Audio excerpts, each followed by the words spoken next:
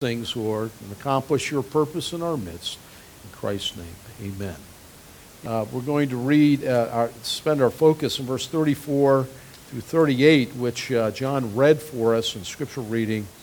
And I've entitled the message, First Things First. First things first. You know, our day is a day of busyness. Boy, isn't it? Americans are busy, busy, busy. Busy, busy, busy. Busy, busy. And we worship that. We adore that, don't we? You see someone you haven't seen in a while. Hey, how you been? Busy. Oh, good. Good. You could be busy doing a bunch of nonsense, busy on the treadmill, right? But we go like, oh, that's good. You're busy. You know, try that next time. Tell someone, they ask you, hey, how you doing? Say, hey, you know, I've been just kicking back. I haven't really been doing much, just relaxing. Notice the expression you get. And I say that all because busyness, we are so busy as Americans. We cram the schedule full and then more, and we run and run and run and run and run to try and keep up. Busyness and abundance. Boy, we have a lot of distraction, a lot of stuff. A lot of stuff to keep us occupied and preoccupied and overoccupied with triviality and all this other stuff, right? All this stuff. Stuff. That's what Americans like. They like stuff. As Francis Schaeffer wrote a sermon once called Ash Heap Lives. He was born and raised in the Philadelphia area, and he said, I made it my practice once a month to go down, he lived in Germantown, and go down to the city dump. Do they have those anymore? He said, I go down there and I see piles of stuff that people gave their life for. Stuff. Oh, we have stuff. He said, I needed to go down there and see all the cars and the appliances and the piles of, we'd say the piles of high-tech stuff. All this stuff. Americans are busy. Americans have abundance. And it's easy for us. I say to you, it's easy for us to give ourselves to things that are good. You know, there are a lot of good things. I don't find the decisions in life between good and evil to be that hard. They're pretty simple. I mean, they're pretty, okay, left or right. Sometimes they don't make the right one, but the harder ones are better and best. Those are harder decisions. And our lives are pretty cluttered up and pretty frantic with activity that we don't give our things maybe to the best, but to the good. I have here the enemy of the best, if you have it on your sheet. The enemy, the blank is of the best, is the good. Just fill yourself up with all these good things that God gives. And every good and special gift, blessed gift, comes from the Lord. And relationships and things and health and every good and perfect gift, we say from James, is from the Lord. To fill yourself up with these things and not give yourself up to the most important things, well, that's sin, isn't it, on our part? Our families, we would say, some of you would say, my family's not a blessing. But, you know, our families are a blessing. They are. They can be sort of on the outs at points, or we could be on the outs with them, but it's God's design that we are families, and a nation is a collection of families, or it used to be. Our work is a good thing. You'd be bored out of your mind if you had nothing to do all day long. You say, well, work is like slavery. Well, no, God made us to be productive, and He made us to do something. He made us to use the gifts He's given, and it's a sweet thing, really. We're to find joy in our work. God works even to this day. Jesus said that about His Father. It's a good thing, but if you fill your life up so that it crams out the most important, then it's not a good thing, you see. Our families are the same, our work, our schooling, sports. Some people are sports crazy. I like sports, played a lot of years of sports, enjoy that. But some people, just a good thing. Is it a bad? No, it's a good thing, right? But a good thing taken to an ultimate degree becomes a bad thing. It crowds out the most important. Recreation can be like that. Good. Who could be against that, right? All good in their place, good things. But if they crowd our lives so full that we have no time for life's ultimate priority, the best, then we're way off and in sin. If you know Christ the Lord as your Savior, God has called you to Himself that you might serve Him and that you might enjoy him every day and all the days of your life. That may be a new thought to some of you. Some people view salvation as, well, I got my ticket to heaven, like they got a ticket going to Disneyland or Disney World. No, it's far more than that. Some people say, well, heaven is great, and I can't wait to see this person, that person, wonderful, and see the streets of gold and all that. And those things are true, but that's not what makes heaven heaven. If Jesus were not in heaven, heaven would not be heaven. It's to be with our Savior, that we would depart and be with Jesus. It's the Lord. And God made us and saved us, if you know him as your Savior, that you might enjoy him every day of your life. He is your ultimate priority, and you must find your greatest joy and your greatest satisfaction in Jesus, in the Lord Jesus. Your relationship with him, I remind you, is not a set of rules. Right? When we raised our 3 children, it was common to say, well, there's a rule. You broke that rule. There's another rule. And one day one of them said, how come we have all these rules? Like a rule. Well, it's easy for a parent to say that. You cross, there's a rule. Go to your room. You're in trouble, Rules. Well, that wasn't it was a relationship. It wasn't a set of rules. And our relationship with Jesus is not a book of rules and a codex of regulations, and therefore I'm striving and I hope God is pleased that I've kept the rules. That's not it's a relationship. That's why the Reformed Church was fond of talking about Jesus as Savior in a personal relationship. There are some folks think, well, I'm in the church. I show up for worship. I'm in the church, and therefore I must be a Christian. And the emphasis of the whole New Testament was on a personal relationship. A man or woman must personally be born again and enters into that relationship. And it's a lifelong relationship. As I walk hand in hand with my Savior, the Lord is my shepherd. I shall not want. And so he ought to be your greatest joy. It's not a set of rules. He ought to be your everything. Jesus answers the last question put to him.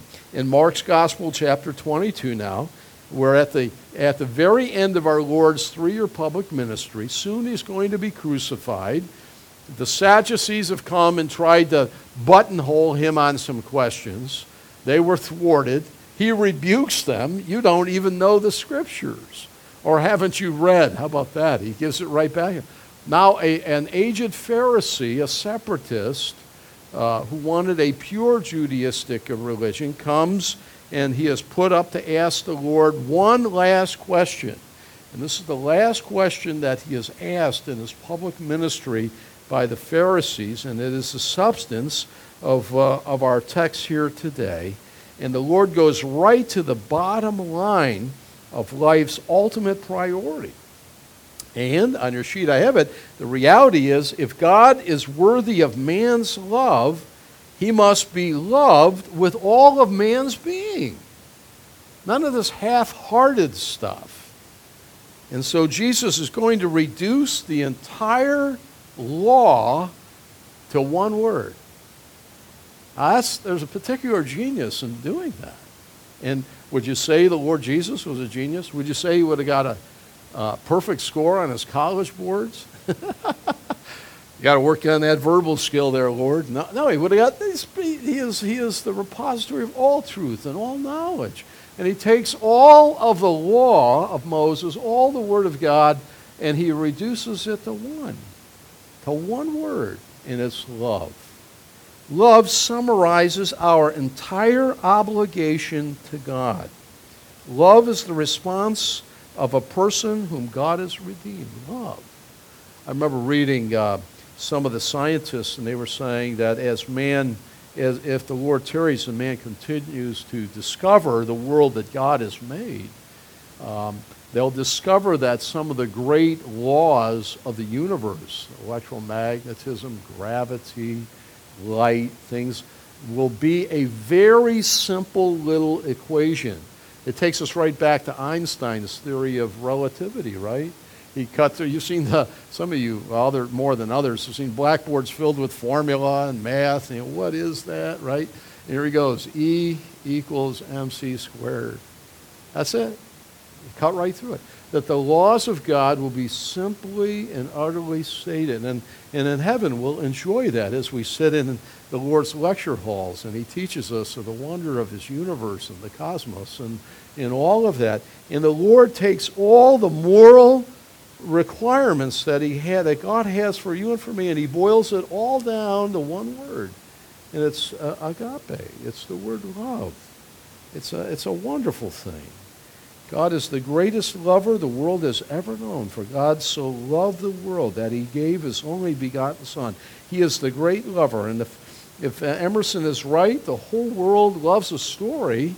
It is indeed certainly true that they love a love story, right?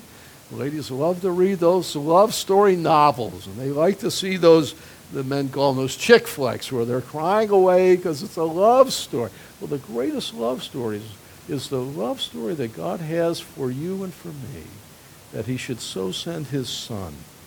God so loved that he gave. Well, in Matthew 22, verse 34, and we'll read that again, 3 questions helping us to wholeheartedly practice the great imperative of life. This is the great imperative, the great command of life. There's nothing more important than this.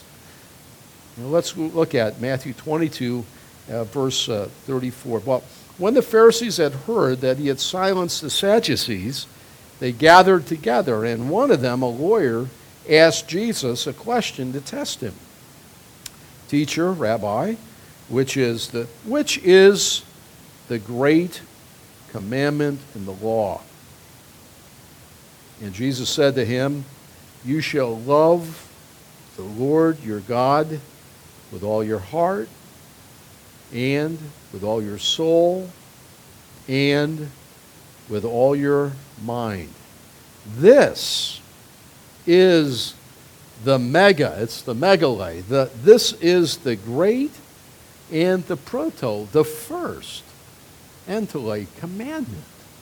The Lord is saying, he's like neon light. This is the first and the great. Now that ought to carry a lot of weight for us that love Christ. Jesus is saying, this is the summation of everything that God is asking of you. To love the Lord.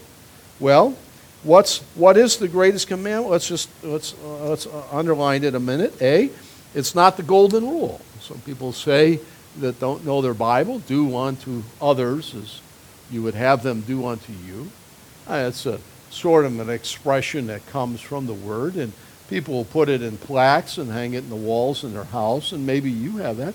And certainly it's a wonderful biblical thought, you know, to be kind and to be gracious and merciful and forgiving to others. I mean, in fact, if you like to be treated that way.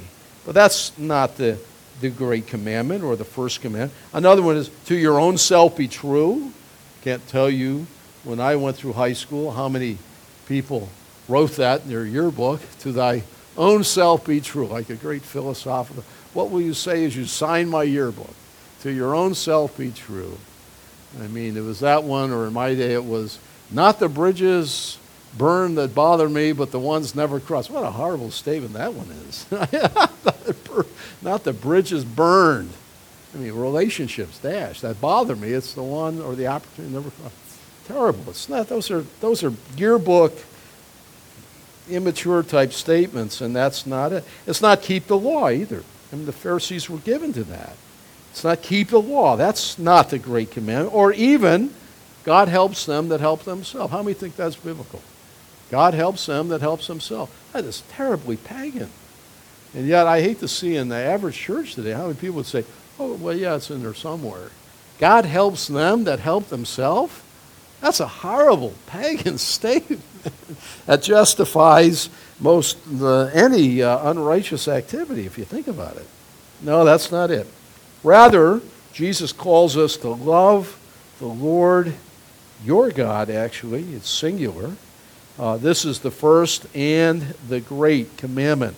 Now, this was not something brand new, like, Lord, wow, we never heard that before. Never, and often it reminds me, again, so much of my ministry through the years is not like, this is brand new, folks, and you've never heard this before. I always get nervous when a pastor preaches that way. I don't know what he's going to teach, but oftentimes, just our own way, we need to be reminded over and over and over and encouraged to remember the things that we know and to do the things by God's grace and power that God desires of us here. And to the Jews, this was not something new. John read that, Deuteronomy. It was the great statement by the Jews, the Shema. Some of you know it that way. In Hebrew, in Deuteronomy 6, 4-6, O hear, O Israel, the Lord our God is one. You should love the Lord your God. And John read that. And it's called the Shema, and this would be repeated in Orthodox Jewish homes even today in the morning and at evening. The Shema. You say, well, what's the Shema? Shema is simply the Hebrew word to hear. It was, O Shema Yisrael. Hear, O Israel. The Lord our God is one. The Shema, to hear. To be the hearing, if you will.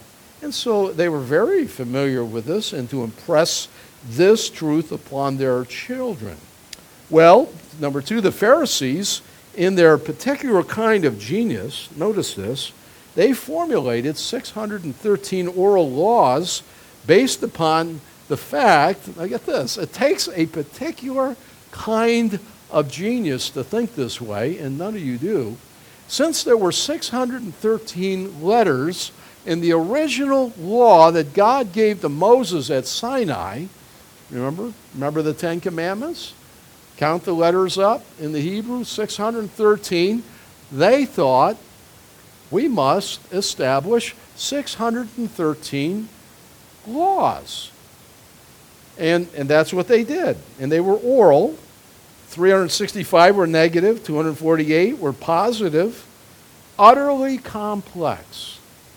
And they would sit around the rabbinical schools and give themselves, most Americans would be bored, we'd jump out the window after 20 minutes. They would spend hours debating which is the greater, which is the lesser. And they'd be quoting one rabbi after another, and this rabbi says this, and then they'd spend in these kind of a calisthenic type of rabbinical trying to determine what this was a gymnastic thing that they would give their life to. We go, we're so, Americans are so bottom line utility. What's the bottom line? How's it work? Forget all that. We're not the philosophical mindset like some people are. And we go, help, like I kill myself rather than listen to 8 hours of that. But they got off on that stuff. And so it's in that context then that they approach Jesus. And Jesus' answer, number three, cut right through their fog, the fogginess of their thinking, and summarized God's requirement for man. Love summarizes our entire obligation to God. For Jesus called for a willful and personal choice to love the Lord God. It's a relationship. It's not a code. It's not laws. It's not rules. But it's a relationship. Listen, when God demonstrated his love for the world, he gave. And he gave the very best that he had. He gave his own son, the Lord Jesus, love incarnate. The text says he spared not even his own son. There was no half-hearted love from God to demonstrate his love for the angels, to the angels, and to us. He gave the very best that he had. He told Israel that they were to do the same, when you come to bring a sacrifice to me, don't be bringing the blemished or the bludgeoned sheep or goats that are sort of like, yeah, he's only got 3 legs. I don't really need him anyway, so I'll give. It's like someone said about $1 bill in the day when people used to give a lot of cash in the offering at church. Yeah, God must love that $1 bill. It just keeps returning to church into the offering plate. No, God gave his very best. It was wholehearted. It was on full display. God commended his love towards us. He put on display his love for us in giving his very best. And that is what he calls for us in return. And so, see, the lesser loves of our life should never take the place of this. Never. Beware, often lesser loves can so fill your life, leaving no room for loving the Lord with all your being. Lesser loves. For example, I love my wife. She's sick today. She always seems to come back from babysitting with something. I don't know if she has a weakened immune, but she's had a raging earache and so on. And when she left Emory, she said, Emory had green stuff coming out. And, oh, boy, I said, next time, don't kiss her on the lips, don't do this and that. So she comes back, and she's tired. She works so hard now, and she was down there with 3 little babies. But I love her with all my heart and soul. But she's not number one. In my life, the Lord is number one, you see. Our children, we live in a day where a lot of kids are lost. They don't know their parents or their father or what have you. And you read that as well as I do. And yet, we can go the other way. We can dote on our children and do too much for them and fill our life up with all our activity that, we don't have time for life's highest priority. I mean, there can be the idolizing of our children and grandchildren and our mates and our friends. How about sports? Oh boy, we're getting close now. I haven't had much to cheer about with the Buffalo Bills in recent years, but they'll come on again and go to 4 straight Super Bowls, maybe. I mean, this is the house of faith, right? And some of you are support the Steelers here. Don't raise your hand, please, at this point. And all that. And you've had some good years and all that, but some of that, it just occupies you. And you're just always studying the stats and looking at the reviews and looking at the old games and looking at this and that. And that's all right in its place, but if it becomes too much and it crowds out your walk with Jesus, then that's a problem. That's an idol. It's a good thing in its place. Work can be like that. Work can be very satisfying. You get rewarded at work. You're working on a project. They give you another one. Give it to the guy or lady who's going to get it done. And then you get the rewards of it. You get the financial reward of that, the commission of that. You get the bonus, and you get stroked. And so you're taking work home. You're working the weekends. You don't do this and that. And all of a sudden, a good thing becomes, work's a good thing. God says it's good. It crowds out the better thing, the ultimate thing, and not having your quiet time. Well, I'm doing it on the fly, and I'm not really seeking the Lord, and I'm not where I ought to be. Then that's a problem, you see. But we're speaking directly to this. Ours is a relationship with the Lord Jesus who wants to walk us to walk hand in hand with that and to beware. And this is a constant thing. This is a constant evaluation. Satan would love to trip you up and fill yourself up with things that are good, but not the things that are best. And doesn't Jesus' life really illustrate it? I mean, he perfectly fulfilled this. As you read the Gospels, you see the Father saying, "This is my beloved Son, in whom I'm well pleased." And the Father didn't say, well, no, he loves his mother too much. No, he's working too much as a carpenter. No, he's who I am well pleased. And he demonstrates for us as a second Adam what it means in this to love the Lord with the totality of our being. Well, the second question, helping us to wholeheartedly practice the great imperative of life, for really there's nothing more important, and that is, how are we to love the Lord? How are we to do it? According to Jesus, it's with the totality of our being. For God's wholehearted love for us must not be returned in a half-hearted way. I mean, in Buffalo, they would say, love him with everything you got. Everything you got. Love him. And that's right. That's the way we're supposed to love the Lord. And as if the Lord does not summarize his answer quickly here. He really just lays it out. Notice that? And he repeats it. And it repeats. You ever notice how important repetition is? You better clean your room. If you clean your room. It's like, I heard it the third time. He doesn't say, and love the Lord with all your heart, your soul, and your mind. He repeats, love the Lord with, and he's speaking singularly, individually. He's speaking to me and you in it. Love the Lord with all your heart and, repeats, with all your soul, heart, soul, and then ananoia, your mind. With all. Hola, all your. He repeats it. Doesn't move over. He wants us to think about that. So what's it mean? Well, let's look. A, to love the Lord with all your heart. God must be the object of the devotion of my heart. He must be the one daily that I think about and give my loyal love to him. He must be the object of devotion.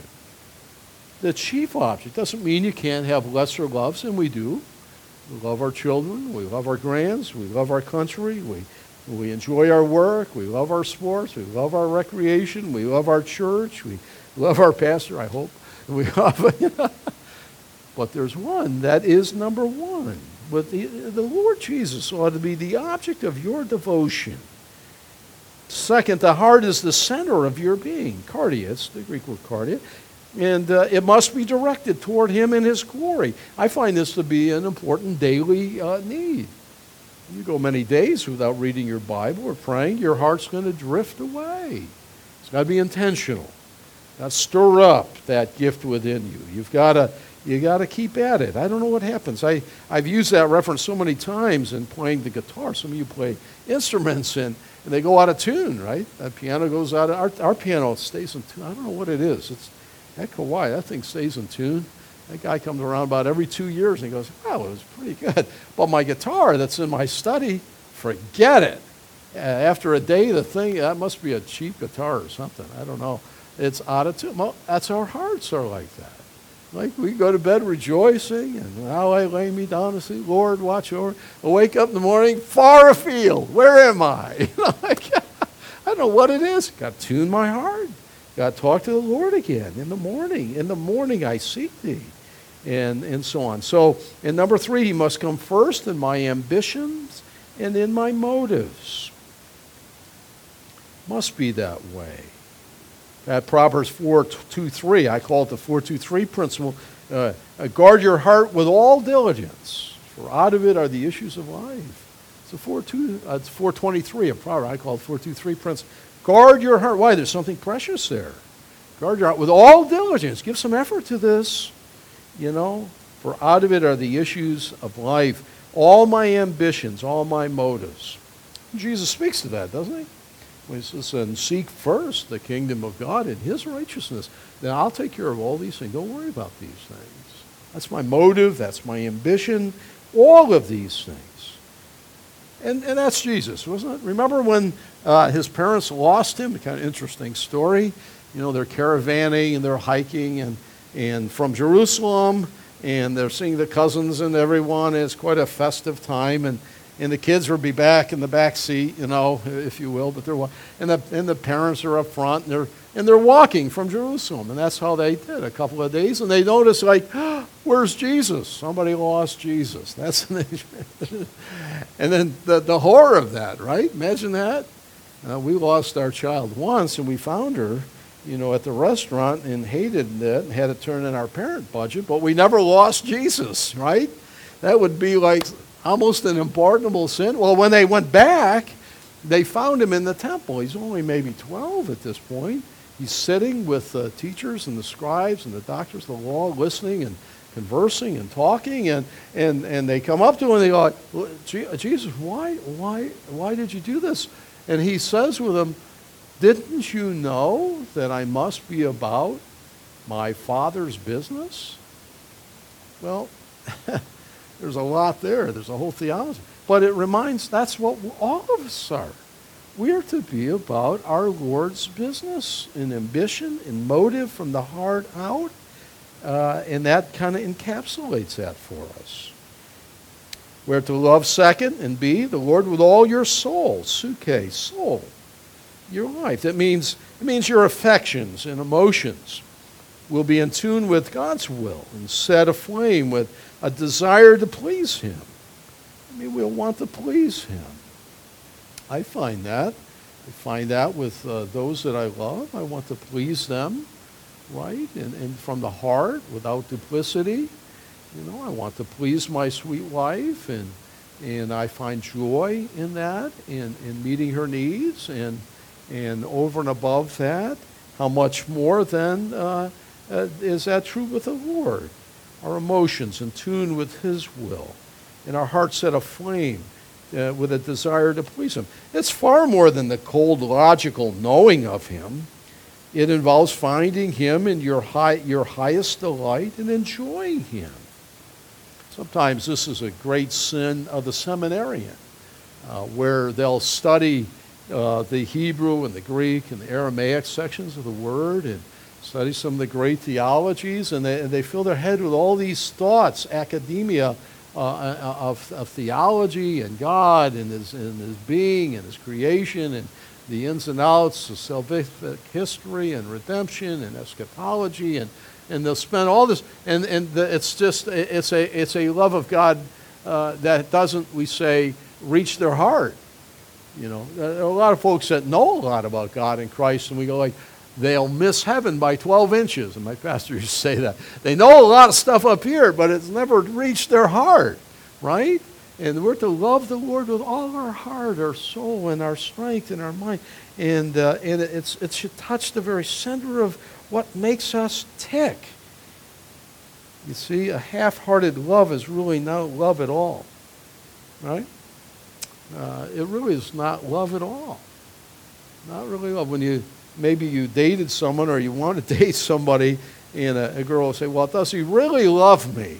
Sometimes it's funny because the ladies will they love it when the guy expresses his love in such an awkward, foolish way that I guess he does. He's on one knee, he's falling all over himself, he's making a complete fool of himself, expressing his love. And then they become convinced, I think he does love me. But is it only half-hearted? Like half-hearted, not really in, sort of, I'm into this relationship, somewhat. Like, what is that? Like, I'm not signing up for it, right? Wholehearted love. You put your whole self in. You ever do that roller skating? Roller skating and you do the hokey pokey? How many have done that? You know what I'm talking about? In the last part, you put your whole self in, right? You put your whole self out. Some of you are falling all over the place on roller skates when you're doing that. But that's the way we're to love the Lord, with all our heart, the totality of our being. Not Sunday morning, 10 to 11:30, hopefully Pastor will speak short today. No, but with the totality of our being. And we look at the sunset and we go, Lord, that's amazing. You're beautiful, your artistry, your relationships with people, and you care for me, and the way you provide, and all of it. It's the law of love. He summarized loving the Lord with my heart, with my soul, and all of it, finding my highest delight in Him. And finally, love the Lord with all your mind. Ananoia, mind, your thinking. It means your thought life. It means that you must give your thought life to Him, seeking to keep your mind pure and to have all your thinking disciplined, controlled by what He has revealed in the Scriptures. I mean, your thought life. Man is the thinker, right? Dante's, man, the thought, the think. We live in the realm of our thinking, and then we live out our thoughts. We say our thoughts. Some people say, well, I'm speaking, but I'm not really thinking. My mouth is ahead of my tongue. We know what that is, and it's a terrible embarrassment thing. But the reality is that never happens because your mind, you didn't maybe collect your thoughts and say them as well as you should have said them, but your mind is issuing, your tongue flapping in the wind there, and you're speaking. We live in the realm of our thinking. It's cavernous. And in the realm of our thoughts, we're to surrender the Lord and to love Him. And it will leak out in our heart, in our expression, in our activity, and in all that we do. We will find ourselves praising Him and thanking Him. We'll find ourselves giving and giving. To the Christian life, I think the response is to give. It is to give. It's to give of our praise to God, the sweet sacrifice. And we just find ourselves enjoying that. And when we praise God for His glory and all that He has done and the beauty that He's displayed, it heightens our joy. It's the same, that's the way God made us. I don't know if you ever noticed that. Watch a football game where your team is playing, or a basketball game. We're going to be going into March Madness here pretty soon, right? And you watch that. And when your team does very, very well and wins a close one, just sit there and drink your tea. You can't do it. You cannot, unless you're dead, unless you're not really a loyal fan. But if you're the real deal, you're doing one of these things. You know, you're on the team. Please, you're not on the team. Sit down. You know, like they're not even giving you a jersey. Well, I bought it. No, you're not on the team. You know, like, but we've got to express it. Yay! You know, and we go to the office. Did you see that? You know, yes, we want others to share in it, and it increases, it heightens our enjoyment of it. That's what it is when God loves to display His glory and His greatness, and we see it everywhere, and we go like, oh, and then we express it. That's what it means when it says God inhabits the praises of His people. God finds great joy when we find joy in Him and what He has done. God goes like, you know what, that pleases me. Now it's hard to think, because a lot of times we go like, I don't think there's anything I do that pleases the Lord. But that's not true. When we enjoy the display of the wonder of our God, we go like the glory of our Savior, and we share it, and we want others to know. I love the Steelers. No, I love the Lord, you know. He goes, wow. And it heightens our joy. That's one of the reasons why worship and songs are such an important thing. We sing and express. We ought to always sing from our heart. Don't consciously be aware. I know John leads us and Ron, but when we sing, look at the words and don't ever just mouth them, but think about them and sing them to the Lord. And through the week as we carry them, that we're accurate and we're enjoying the Lord. Oh, it's a taste of heaven. It really is. And it's all within the mind, right? And in the battle is the mind. Tim LaHaye wrote that book. The battlefield's the mind. It is. Satan will attempt you through the mind. He will. Yeah, I mean, we live in a lewd day. Don't we live in Sodom and Gomorrah? Anything goes. The only one that's got a problem is, you're like, well, wait, isn't there a moral fence here? Oh, you're the problem. No. You know, every man does what in your mind. I mean, you got turn the TV off. Don't watch this. Don't do that. At Madison Avenue, things, all this, the whole gamut of the culture we live in. That's what it is. We're light among darkness in the mind. And we're to surrender. We're to bring every thought into the captivity of Christ. We're to set our minds on things above, not on things on the earth. We're to worship Him with our mind. And God gave us the wonderful ability to think. Don't you love that? Some of you don't use it too much. It's like an unused muscle. Say, I don't go to the gym too much, and so my bicep, a little bit flabby there. But and say, well, my mind's like that too. I don't use it too much. But I'll tell you, it's a tremendous gift to be able to process, look out, see something, and process. Or look out and remember back. Isn't that a thing? You remember back. Some of you have so much in the back, that's where you're living. But today we live. We look forward, but we look back. And man, God made us to think in the realm of our thinking. Man, the thinker. And it's a wonderful thing. Memories, and then as we plan for the future and solve problems and things that come up and schedules and difficulty, it's a wonderful gift. Your dog doesn't. You know, your dog does not reflect back on last Christmas. Well, that was a great Christmas. Boy, did I get a big bone. I'm hoping this next year it's even better. Your parakeet, maybe the squirrels in your yard, they're not like, they don't have thought like that. God programmed in their mind and so on. How about the birds? How about birds that fly south? Do you think they like, you better go to flight school to learn how to do this? You know, like no, God programs a little brain and they like, hey, there's a yellow leaf, we're heading south. We're going down to South Carolina, right? Or somewhere, I don't know where they go. You know, some hang around, some make it and some don't. Well, God gave us the ability to think, to problem solve, and to worship Him with our mind. It's a glorious thing.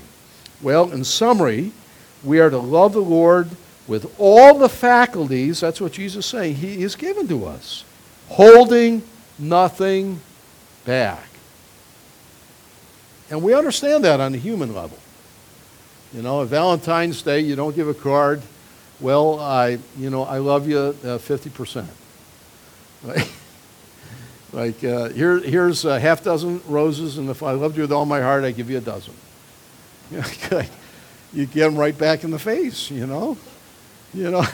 Like I'm just sort of halfway here, you know. And that's why, the church at Laodicea, right? You remember that in Revelation 3? And Jesus' words to the church at Laodicea, look, you were neither hot nor cold, you were lukewarm, and here's how it is. I'm going to spit you right out of my mouth. And we understand that. We understand that. And that's how we're to love the Lord, with the totality of our being. Just as God loved us and gave us his very best, not withholding his own son. Finally, what are some practical ways, since we are practical people, that we might be able to measure? Obviously, well, I'm not sure that I love the Lord with all my heart. What are some practical ways? Well, Jesus gave us a summary statement of even that in John 14:21. Briefly, one who truly loves the Lord with all his being is the one who trusts and obeys. Don't we love that song? Trust and obey. There's no other way. Trust and obey. Trust means we just rest in the Lord. And we're loyal to him. That's obey means God, sin is disloyal. Sin is treason. Sin is all. But it's loyal. God said it. That settles it. Dottie said that one year. I love that so much. It used to be, God said it, I believe it, and that settles it for me. And the expression Dottie told me, said, no, it shouldn't be that. It's God said it, and that settles it. It doesn't matter whether you would believe it, but we better just rest in his care. Yeah? Well, what are some measures? How do I know if I'm loving the Lord or the totality of my being? By seeking daily fellowship with him. Do you find yourself wanting to read the Word and enjoying it, and then wishing you could spend longer reading it? Psalm 63:1. Oh God, you are my God. Earnestly I seek you. My soul thirsts for you. My body longs for you in a dry and a weary land where there is no water. I mean, thirsting and desiring to spend time with the Lord.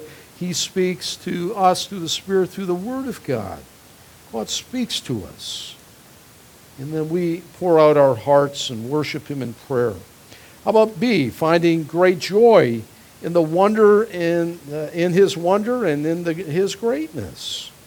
You find yourself delighting in him. That Psalm 37:4. Delight yourself in the Lord. The Lord likes that. We brag about that. We did that when I was a little boy. Little boys will do that. My father can beat your father up. No, he can't. Yes. Mothers, don't be surprised. That's the way boys are. Like, who's got the biggest bicep? My father. We're talking sitting on the curb this high. Well, my father built our house. But my father can out-wrestle your father and all that. We brag about that. We find delight in our fathers, right? I read that today in the Proverbs. If you read Proverbs 16, the sons take delight in their fathers, right? And we should take delight in our God and delighting ourselves in the Lord our God, that he's glorious and great and wonders to behold. How about C? By often thinking about God's glory.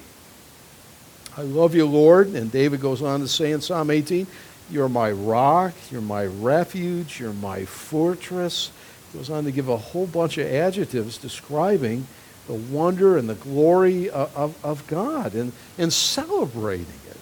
I mean, just think for a day, like the Lord says, David says, the Lord is my shepherd. What does that mean? In that day, the shepherd was kings were known as shepherds. The shepherd kings, that they were the mighty providers, leaders, caretakers of their people. God is our king, our keeper, and he's our helper. How about that in Psalm 121? The Lord is my helper. I read that to Jim and to Susan and that Psalm 121 the other day. The Lord keeps us. He's our keeper. What's that mean? He keeps. It means that we're not out there blowing in the wind by ourselves. We're puny, small, and frail, and we need help. How about D? By trusting in his power and his wisdom. Psalm 31:23, love the Lord. He preserves the faithful. We trust in him. We pray that way. I've urged you to pray that way as a church.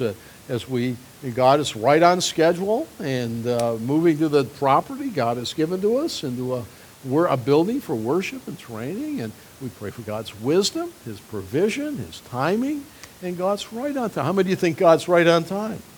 Yeah, amen. He's right on time. And Terry has to keep altering, changing his. Oh, Lord, I thought. And he goes, no.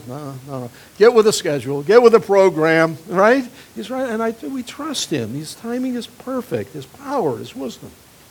How about E? By loving God's law, his word. In Psalm 119, great peace have they who love your law. Peace, what a great thing, right? What a great thing. In a world that knows very little of it. Great peace. Do you want peace? Love the law. Love the word of God. Great peace have they who love God's word. And how about F? By loving what God loves. Psalm 119. The law from your mouth is more precious. Loving what God loves, that which is beautiful. Loving the Lord. Loving virtue. And then G, the counter, hating what God hates. Our problem is we're born in sin and we're born in darkness and in time. We simply express that because oftentimes, not always, because we still have a goodness in us made in the image of God, but we're lost and tainted with sin and rebellion, and we end up loving the things that God hates and hating the things that God loves. And when God changes us and we meditate in the Word, we find ourselves delighting and loving the things that God loves and hating the things that God hates. And that's a way to measure, am I loving the Lord? Or am I loving things that he hates? Am I keeping secret pockets of this? Oh, Lord, I don't want that. You know all about it. How about H? By rejecting the world. John writes, 1 John 2:15, do not love the world or anything that's in the world. No, he doesn't mean, the world as we look out the window here. He means the world system. That's Antichrist in its theology and its practice and its in all of that. And that's, I've taught on that. I've entitled, The Love That God Hates is the love of the world. What about, and so on. How about H.I., by grieving over sin? Peter's a good example there in Matthew 26. He denied the Lord 3 times, and he was so filled with grief, he went out and wept bitterly. That's how you keep a tender heart, is grieving over sins of omission, sins of commission, and say, Lord, search my heart. Lord, I want it to be right. I don't want it, barring nothing back. And finally, J, by telling others about the greatest love in your life. We do this with lesser loves. We do it all the time. You do. I talked about, the Steelers winning the Super Bowl, and then you go into the office and you're celebrating all week. Oh, yay! You're telling others that you identify with that team, or in that case, and you're enjoying it, and and you want others to celebrate and join into that, and we do that. Or in romance, I remember living in a dormitory in college, and our roommates and the guys around there would date different ones, and they'd be falling in love. They were always talking about whoever it was, and some of them ended up married, but not too many. They dated some others, and they would, would just shut up. We're tired of hearing about that. But it's the way we are. It just kind of leaks out. Whatever it is that you like, it kind of leaks out.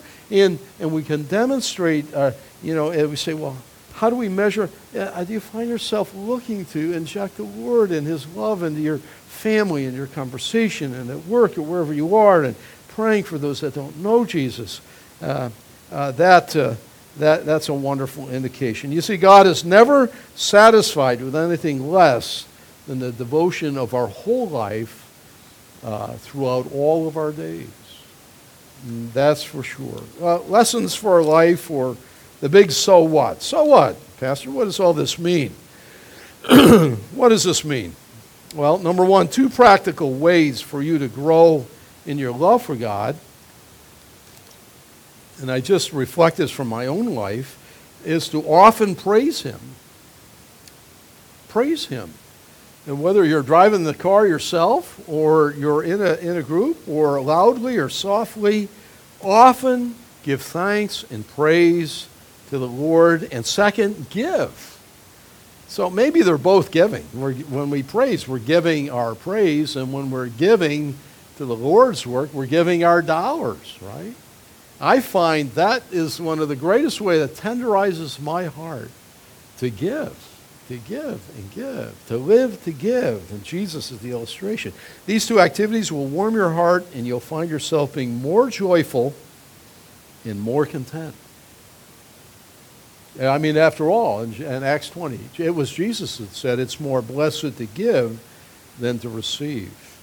If you have the idea, I'm going to hold on to every word, I'm not going to be praised, I'm not going to give of my dollars, you're going to be a very small person. And God will not be able to channel through you what He'd like to do. But if you're generous in your praise and encouraging to all others, and you're generous with your checkbook, that's a mighty thing. And in the midst of it, you're going to be filled with such joy in it. I promise you. I know that's true in my own life. Number two, perhaps lesser loves have filled your life, so leaving you very room for the Lord. I would urge you to ask the Lord to forgive you, change your focus and priorities in life. I'm not saying get rid of things that are lesser love that are good, but just put them in the right place and not let them dominate your life schedule day after day after day. That's not right. And when we raise a lesser love really to an ultimate love, we make it an idol. And people do that. They'll make a boyfriend, a girlfriend, a job, a sport, something. They'll make it an idol, you see. A good thing given to the ultimate spot is an idol, and it's a bad thing. It's an evil thing. Number three, we as humans live in the realm of our thoughts. Be careful what you're thinking about. What you desire, your motivations, your inner thoughts. Be careful. Don't hate people from the heart. You know, Jesus said, vengeance is mine. Forgive, be forgiving. And honor the Lord with all of your thinking. At that Philippians 4, I often think about that. It's a command there in Philippians 4 where he goes on, whatever things are true and right and virtuous and good report. Then the command comes at the end. Think. These are the things you are to think about. Why? Because we become what we think. You know. And so the importance of that. Strive by His grace to worship Him in your daily thought life. Your mind is the battleground. Number four, share the love of your life with others. You did that. You do that. Maybe the love of your life is your dog, and you share pictures of your dog. Maybe it's your spouse, your kids, or something. You're sharing it. Hey, if I showed you, quit showing the pictures. I'm sick of it, right? They don't say that to you. Oh, let me see it, you know. But we share what we love. We do because it heightens our own joy. Share the love of Jesus with people. And God will bless you for it, and the Lord will use you to touch others for the gospel. And number five and last, perhaps you realize today that you're not really a Christian. I mean, that happens. You're like, well, I don't have the love. This is foreign. That you have not loved the Lord as He requires, or He enables you from beginning to end to do it. In a simple prayer, I have it on your sheet. Ask the Lord to forgive you of your sin. Receive Him as your Lord and Savior. If you do that, He'll receive you as one of His very own. Oh, would you do that? Oh, what a wonderful text. First things first. Next time we're together, we're going to look at second things. But first things first. Tomorrow is a special day, isn't it? What day is it? St. Patty's Day, right? And I just thought, be with Jim and